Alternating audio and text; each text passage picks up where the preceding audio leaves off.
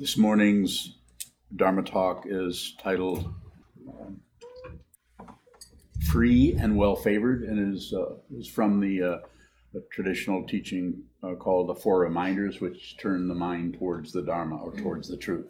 And the first reminder is, first, contemplate the preciousness of being free and well-favored, difficult to gain, easy to lose. Now I must do something meaningful. A very simple little slogan. There's three more. I'm not going to go into those today, but free and well-favored. First, contemplate the preciousness, the fundamental value of free.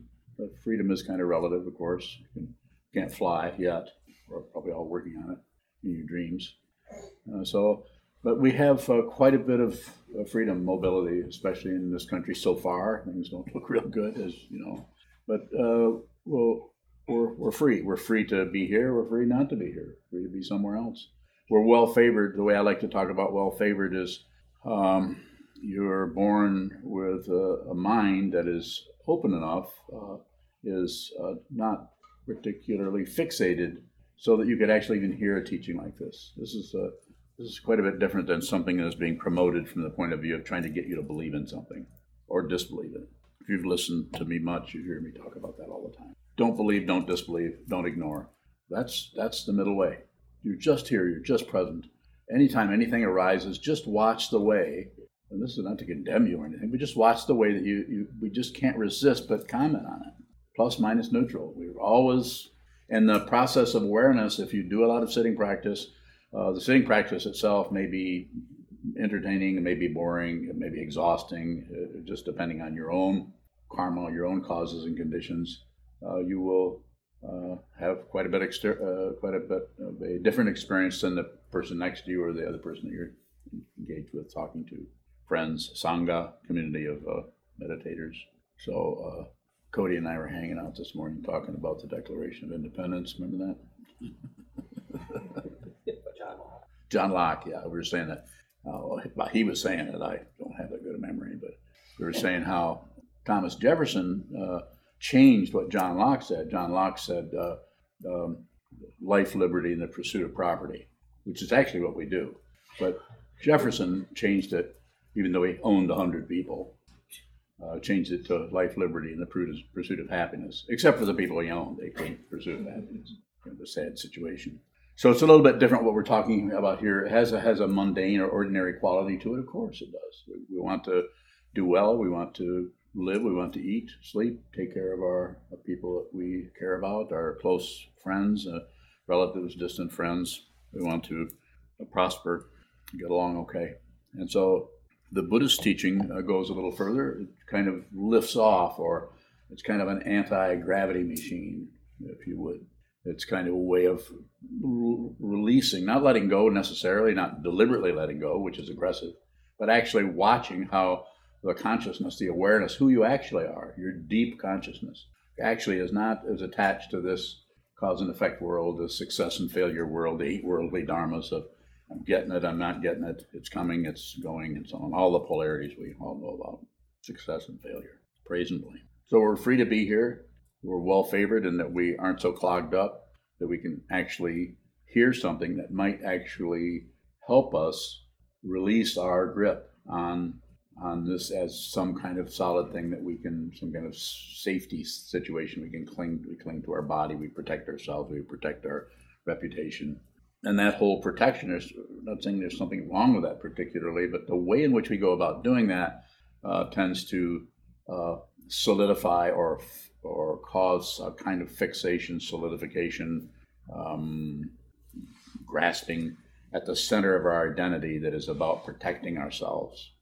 It can be very subtle. Even someone who is quite happy all the time seems to be quite uplifted and cheerful. If they come into any kind of threatening situation, then you find out what's happening, on the lower levels, in the basement, in the foundation, and see if that consciousness that whoever they are, if they've actually got to know themselves, or if they've avoided certain things. If you can avoid things for 40, 50, 60, 70 weeks, months, years, you can avoid, and you can do it by distraction. Well, I'm doing this. Well, I'm getting my graduate degree, or I'm getting working on, and I'm in this job, and I have this kind of busyness, this kind of thing that I have to do. I have to do this. I have to make a living. Sometimes I just recently had someone ask about, how do I know I need to do a retreat. How do I do that? Have, relationships, job, and everything.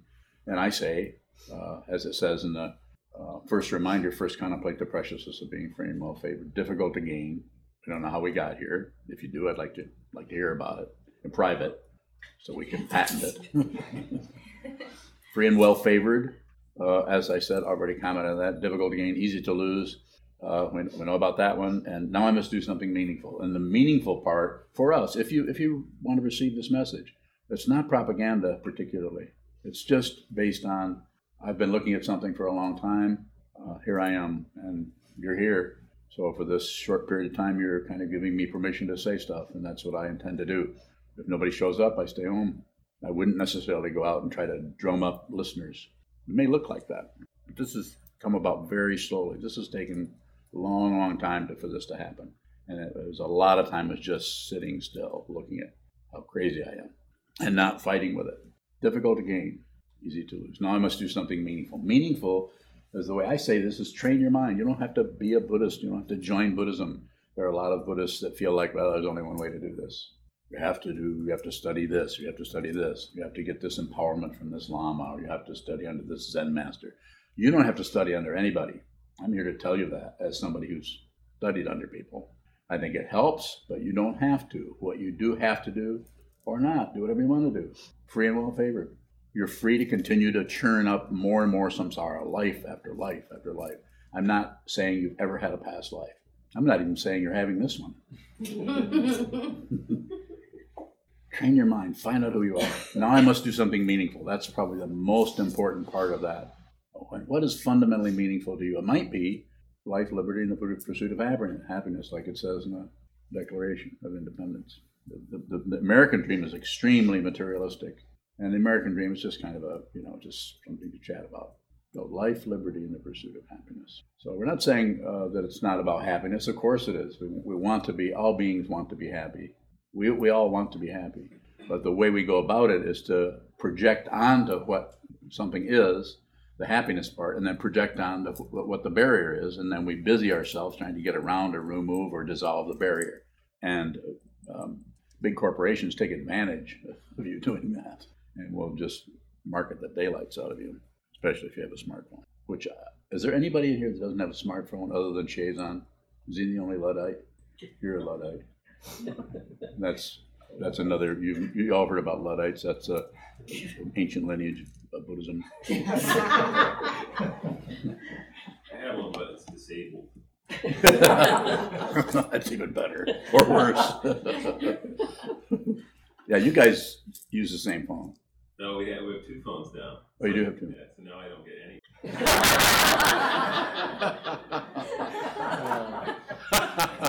Well, share your number. That's very good. I really have thought, I'm sure everybody has, about just sometimes it gets very aggravating. But we're all kind of tied into it and addicted to it. So we should, as I say about everything, include. And no matter how bad something gets, try to find a way to include everything. Don't exclude. Exclusion is probably about trying to make some kind of artificial happiness. And it just doesn't last. There's the pleasure kind, and then there's the, as we were listening to on this thing that one of my sons sent us. What was the differentiation between it was like I do with the nerve endings and that kind of thing, but I can't remember how he phrased it. Pleasure and happiness. Yeah, he was differentiating between pleasure, which is you get addicted to, you can, and happiness, which is doesn't have the same kind of ground. So happiness from the point of view of Buddhism is no self, no other. It's seeing the fundamental nature. You don't have to make peace, just stop making war. You don't have to stop making war. Just see that you make war. If you see that you make war, it will settle itself. There isn't any personality or identity there to do anything about it. If there is, then there's some kind of ignorance going on, and there's some kind of passion, aggression. There's some kind of three poisons are operating in some way to get something else to happen. The second noble truth of the Buddha is wanting things to be different than they are. There's difficulty, discomfort, dissatisfaction, but we don't like it. We're not saying you should like it. We're saying that when you sit down, when you meditate, when you step off of your cushion and go into your everyday life, don't object, don't agree, don't look away. So whatever's happening, insofar as you can, don't go along with it necessarily. Don't necessarily agree with it. But also don't shut down on it based on your preconceptions. Watch the way when something occurs that you project onto it. We all do it all the time. How do I know about it? I do it every day, every morning, every noon, every night. Sometimes I wake up in the middle of the night, set my alarm just deliberately to wake up and project on stuff. But it's about, as I say over and over again, it's about awareness. If you could just find that other gear, whatever it is, that it's about the awareness, you could say it's neutral. And it's not about going forward, going backward, or shutting off the engine. It's just about the awareness, and it's just about including. And this is the beginning of your discovery of not only of wisdom, the wisdom mind, but also compassion. Compassion is not particularly a feeling. It might have qualities around it that have a feeling component. Sometimes they're overwhelming and extremely strong. But compassion itself is just complete emptiness. That doesn't mean the kind of emptiness where the relative kind where something was there and now it's gone. It is emptiness from the point of view of no separation. It is empty of any kind of separation. It certainly looks separate, doesn't it? Everywhere we look, anything we do, anything we see is flooded with what Buddhism is called the 10,000 things. It's actually 10 million. No, you can't really count it. Did we ever count that yet? 700 billion. 700 billion. Yeah. There's 750 billion people on the earth. Nobody's correcting me. That's because nobody's listening. One time I said that similar thing in here, and my son Aaron, who's not here today, of course, but he corrected me immediately. No, they're not. There's only, and then he told me whatever it was, 750 million. I don't really care. And I would like to know who counted those. Yeah. I've done some counting myself, and it takes a long time to get to 100,000. Yes. So what is the I don't really care? What is? When I said I don't really care, I don't know. Because recently. Did I do something wrong? No, I'm just curious about that. What might we mean by that? We had an illustration of that with the first lady who went down to the border and had on her jacket. Oh yeah. Well, that's a good point. I don't really care, so, and I use that phrase. Yeah. I think maybe just then it's like it's part of what I'm saying. Of course I care about it. I'm thinking about it. I'm looking at it, but I'm saying it's not a priority. So that would be my way. I don't know what was going on with that writing on the back of her thing. That was very odd. I don't know if anyone's ever come up with. Did you? Oh. You have a question? What's your question? About the 4 reminders. Yes. You said something about it's the 4 reminders that turn the mind towards the Dharma. Yes. And mind seems like a pretty ambiguous word, so could you say something about that particular use of the mind? So it turns the mind or turns the attention or that area of the consciousness that is on receiving. All of your sense fields, there are nerve endings, so to speak, of different kinds, in your sight and your touch, taste, odor, hearing, and the mind are all receiving.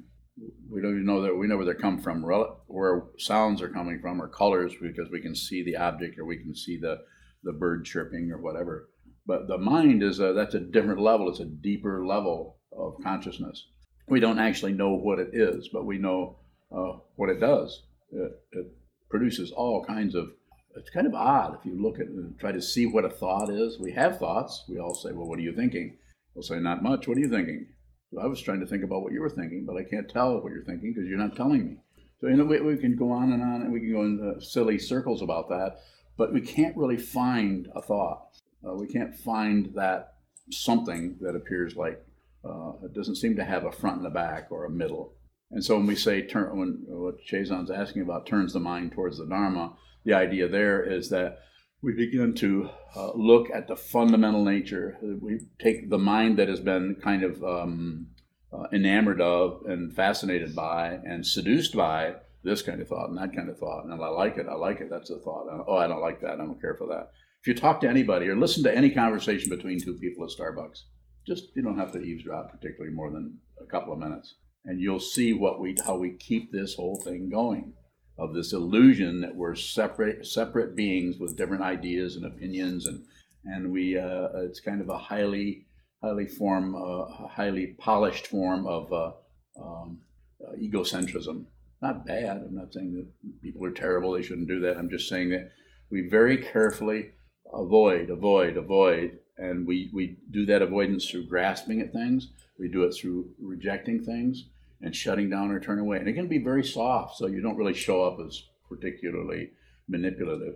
But your life's going to end, and it can end today. It could end tomorrow. I mean, it could end, as it says at the end of this situation.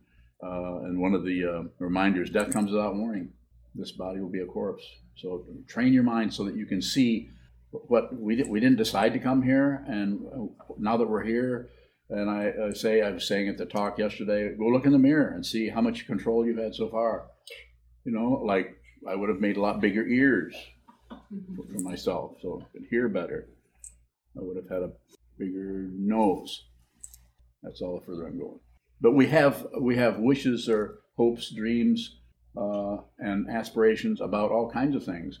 And I'm not saying that those are particularly wrong.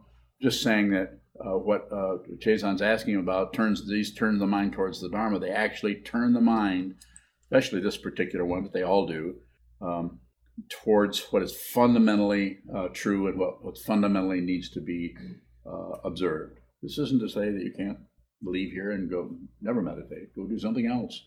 And I sometimes say, don't believe anything I say. If I've said something that is important or it's helpful, probably won't forget it. You'll probably reflect on it, or you may dismiss the whole thing out of hand.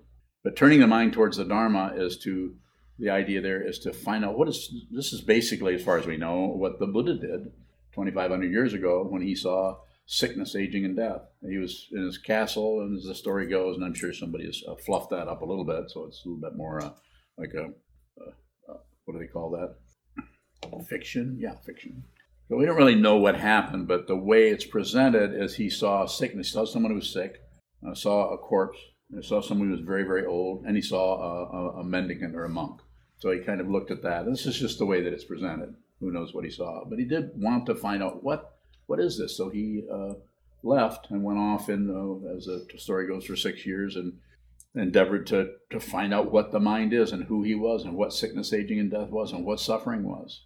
And that's where his teachings come out of. Everything is dependently arisen. He actually saw that there was no solid separate beings anywhere. It just looks like it, and everything in the relative world is cheering that thing on to the point of people can become dictators or mistreat, kill millions of people. And then other people completely dedicate their lives to saving others, to being with others. People are nurses and doctors and occasionally stateswomen are their whole motivation. You just talk to them for a few minutes, and they're all about helping others. They want to help others. It's about others' happiness. Theirs too, and some people want to help others and just want to be seen as somebody who helps others. So they'll try to act as much as they can, so that the people looking at them won't judge them as a bad nurse. You've never been judged as a bad nurse, have you, Jesse? So, but that kind of profession, usually there's some kind of inspiration to help, just like teachers and other people who do that, who work hard in that area. But if you go into any area without training the mind, without really training, going down and seeing who you are, it's not a matter of coming up with some kind of great enlightened idea. It's not even a matter of being enlightened, particularly. Enlightenment is just kind of an advertisement. So the actual situation is you just see what's true, and it's not particularly a big deal. But if you don't see what's true and you go out into the world half explored, then you'll do fine unless you run into trouble. But if you run into any trouble, and that could be anything from somebody criticizing you, which makes your defensiveness come up, or complimenting you, which makes your pride kind of swell up. Like, yeah, I guess I'm doing pretty good. People like me. We all know people who are very sensitive to being liked. And then, and it can be so difficult that you go out in an area where you feel you want your conscious motivation is you want peace. You want everyone to stop fighting. But you will go out into an area where there's a lot of aggression going on, and then that starts to rattle. That starts to resonate. It's like the metaphor I've used several times is sometimes when the temperature, the humidity is just right, then the drum just has the right tension or the right tone, and you strike that drum. This particular window down here will rattle. None of the other ones rattle. They're all ignoring the drum. But that window is not ignoring the drum. And so it's a similar kind of thing. You could go, say, and I'm just using this as an example. You could go somewhere where there's protests or antagonisms or whatever, and if you haven't made peace in yourself fundamentally, then that hidden aggression, or that buried passion, aggression, and ignorance is probably going to surface. You might be fine with it; it just might be really difficult feelings. You might not buy into it necessarily. You just might notice that you really get upset when you're around other people who are idiots. Follow me? Some people are smiling, some people are not. Yes. Sanho has a question. Yes. From Oklahoma. Go He ahead. asks, what's the relationship between freedom and choicelessness? So they're both concepts. Freedom is more relative, of course. It's like freedom to do this, freedom to, you're not being locked up, so you're free to move around. It's a fairly simple situation, which Thomas Jefferson talked about it, but didn't really give it to the people he owned. So, and then choicelessness just is something that you observe as choice until you see the fundamental nature that everything is choiceless. I don't care if you're completely nuts, insane, or if you're completely enlightened and center of the universe, and light rays are shining out of your head, keeping all the mosquitoes away. Still choiceless. The idea of choice implies someone who makes choices. It's just incorrect. It's not like bad. It's just that things are choiceless. And the reason it makes it so difficult is, I'll show you. I'll say, if I want to reaffirm my self-centeredness, my ability to make choices, I can just go through any ritual, small. I can pick this up. Well, I'm not going to, because I have a choice.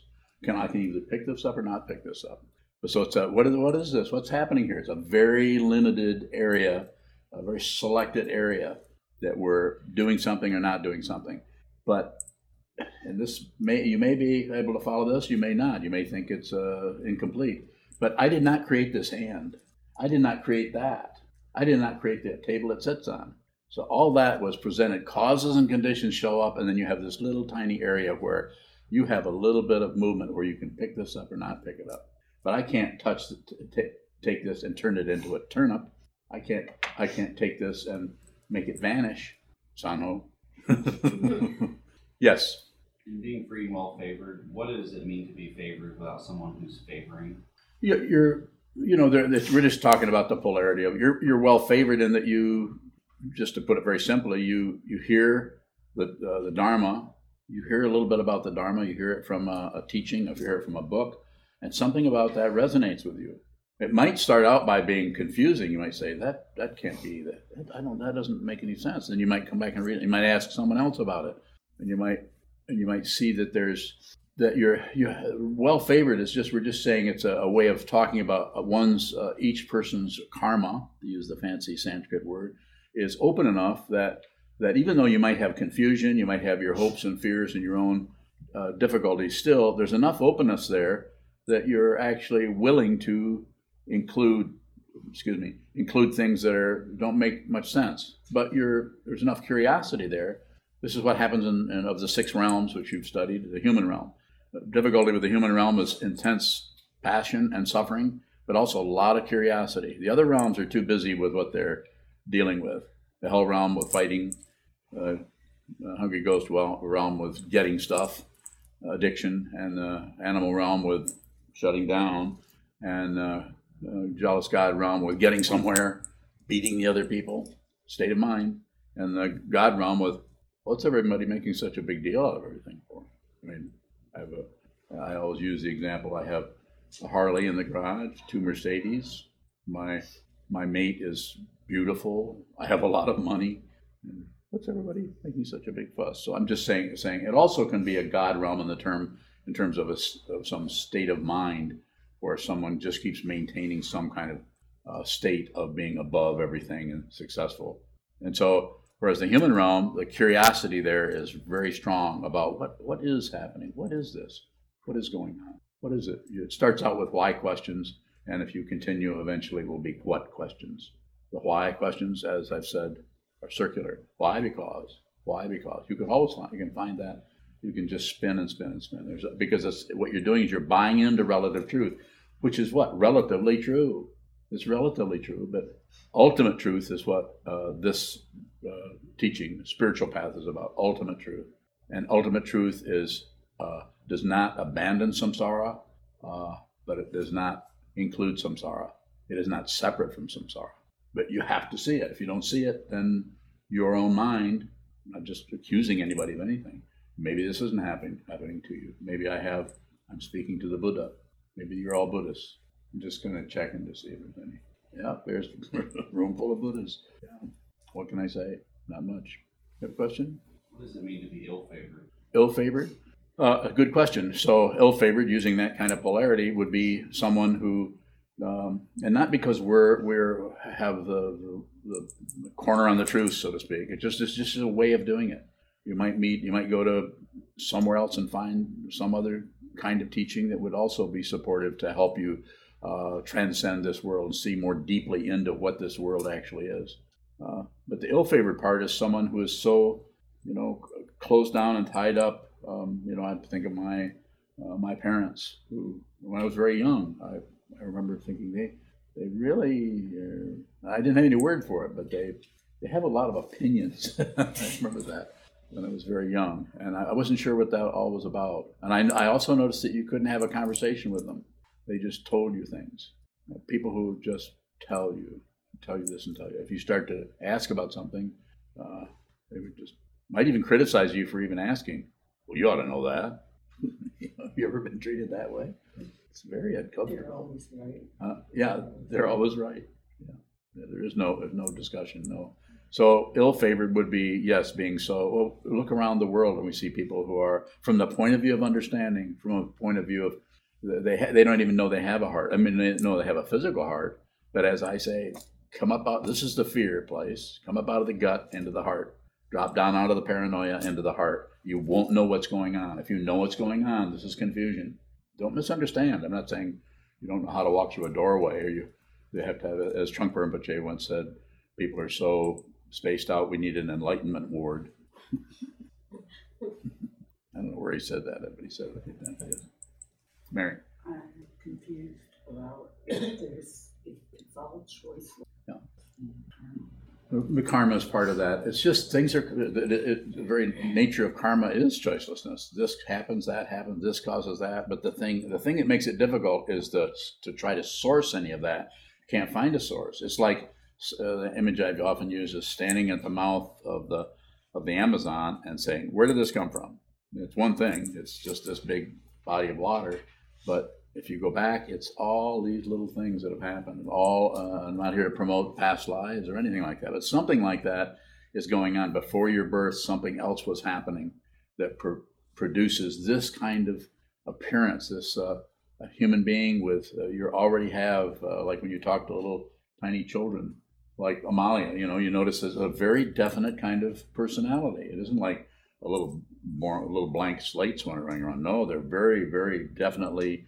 Some children are extremely peaceful and content all the time. My daughter was my daughter and her mom. We often talked. We had several kids. We often said, well, if we just had Kateri, we would have thought, what's the big deal? I mean, she's like happy all the time. No, I don't know how. Kateri, I don't know how you're doing now. But she was just very delightful, sweet, cute. She was just kind of ideal. But then, but the boys, not to be against boys, but they were just, Mason, the boys, they were just kind of at war on some level all the time, some kind of a deal going on. So everyone comes into this world with so much, the word everybody uses is baggage. And it's not about getting rid of it. That's what makes it different than therapy, or different than some kinds of therapy, I should say, because there's hundreds of them. It's not about that, and it's about seeing it really, really deeply, and seeing it so deeply that you go down. I'm just using this as a metaphor. Go deeper and deeper and deeper and deeper and deeper, and then you eventually will see that there isn't anyone having that. There's no ownership of anything. It's an astonishing thing to happen, and it's completely ordinary. You don't come out of it feeling superior to everybody. You come out of it knowing that you're not separate from anyone, anywhere. The most confused, terrible person is instead of seeing them as something to be against, what you see is you see how deeply they're suffering, and that's why they're acting that way. This is how you meet someone who's just, or see someone on television, anywhere. You see how deeply, and you also see that you're kind of helpless from the point of view of doing it, because the causes and conditions that have brought about this situation go back, well, if you want some years, how about a few thousand? You can't trace it down. Here's what you can do: free and well favored, difficult to gain, easy to lose. Now I must do something meaningful. Find out who you are. If you find out who you are, don't even need Buddhism. Buddhism is a good support because it takes so much work. And so this sets up a structure, and you come in and you do kind of somewhat meaningless ritual over and over and over, which is about consciousness. It's not about worshiping anything. There isn't anything to worship. There isn't anything separate from anything else, so there's no worshiper and there's nothing to worship. But we set up the polarity so it makes it easier in this relative world to actually practice. It's not easy to come in here, and when more and more and more you're beginning to understand deep in your heart that this is empty of anything extra. Realizing that, but not quite being there, but slowly that starts to happen. It can start to get more and more difficult, and it's very tempting to blame someone for the intensity that happens. If you're the Doan, you're leading the chant, you can be hitting that, and having done this hundreds and hundreds of times, maybe thousands of times. At the same time you're doing this form, you see how you cannot repeat that form. It's always just slightly different tone, the different humidity in the room, different people in the room, different chanting. It's always different, yet we do it over and over and over again. It is about awareness. It's not about what occurs in the awareness. It's not about the clouds. It's about the sky. And even that is just provisional teaching, or a way of approaching it. So if everything is in motion, you want to find out the truth for yourself, so you can find your own authority. Fundamentally, it's like you find your own authority, but what you find is there isn't any authority. But that doesn't mean you're an anarchist. It means that you are at rest and you're at peace, even though you might toss and turn in bed. Everything's included already. Yes. How does finding out who you are mean? So when you find out who you are, you find out you're not separate from anyone. So this is actually seeing the Buddha everywhere. This is what the Buddha saw. Where he looked, he saw awakening. Everything was awake. And so there's no opposite. There's no other that you need to get rid of. There's no other that you need to join or get. So the grasping, rejection, and the distraction have been resolved in perception only. This is the way it's taught in the Yogacara tradition. That everything you're perceiving, as long as there's a living being, and insofar as you have perception happening, that everything you're seeing is just a perception. It's not an object, and there's not a subject. But it has to be done. You can think about that. It even says that in Vasubandhu's 30 verses. You can talk about this, and you might be able to understand it. I can't quote him exactly, but he's kind of pointing out, just reading this and saying, yeah. It's not it. It has to be realized. You have to realize that everything that is happening is just perception. You're just perceiving. So that's not real. It's neither real nor is it unreal. It's not two. Everything comes together and it's not two. And it's totally. This is what when it starts feeling like you're showing by your expression, you starts feeling it's ordinary magic. Trungpa Rinpoche talked about it. You can't change anything, but you can certainly see what it is. And if you see what it is, all the warfare, all the guns melt, all the weapons dissolve. You don't have to melt them. You don't. At first, it kind of feels like you're not taking ammunition to the front lines. You know that you're kind of fueling the aggression, and you somehow might find in your practice, or not, might find a way to stop doing that. And one of the ways it shows up is you feel the aggression, but you don't express it, and you have a willingness to feel aggression forever. It doesn't have to go away. And the magical part of it is if you stop fighting anything, it dissolves. And why? Not separate. You actually, the very thing you're fighting is you. So what's there is what's there, and it's not necessarily. It's neither you or nor is it not you. It's not two, and that's why it's because we're so trapped in this relative situation. We're just, it's how do we feel. I'm just saying, speaking on your behalf, somewhat. We feel like we have to understand it with the same understanding that I picked this up, I put this down, and it's not exactly that. That's the motion part. That's why it's so necessary to hold still and watch what moves, and because what is actually doing the observing is not separate from what you're observing, but you have to see it. It's, Choice. Yeah.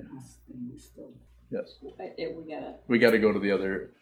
You can continue to ask questions and stay for daily Dharma gathering if you would like. It starts in 5 minutes. Yes. Okay. I'd like to call everybody's attention to the donation boxes in the hallway for Sokuzan. Although the lock is broken, so you put money in. Please don't take it out. Change. May this penetrate into all places, so that we and every sentient being together can realize the Buddha's way.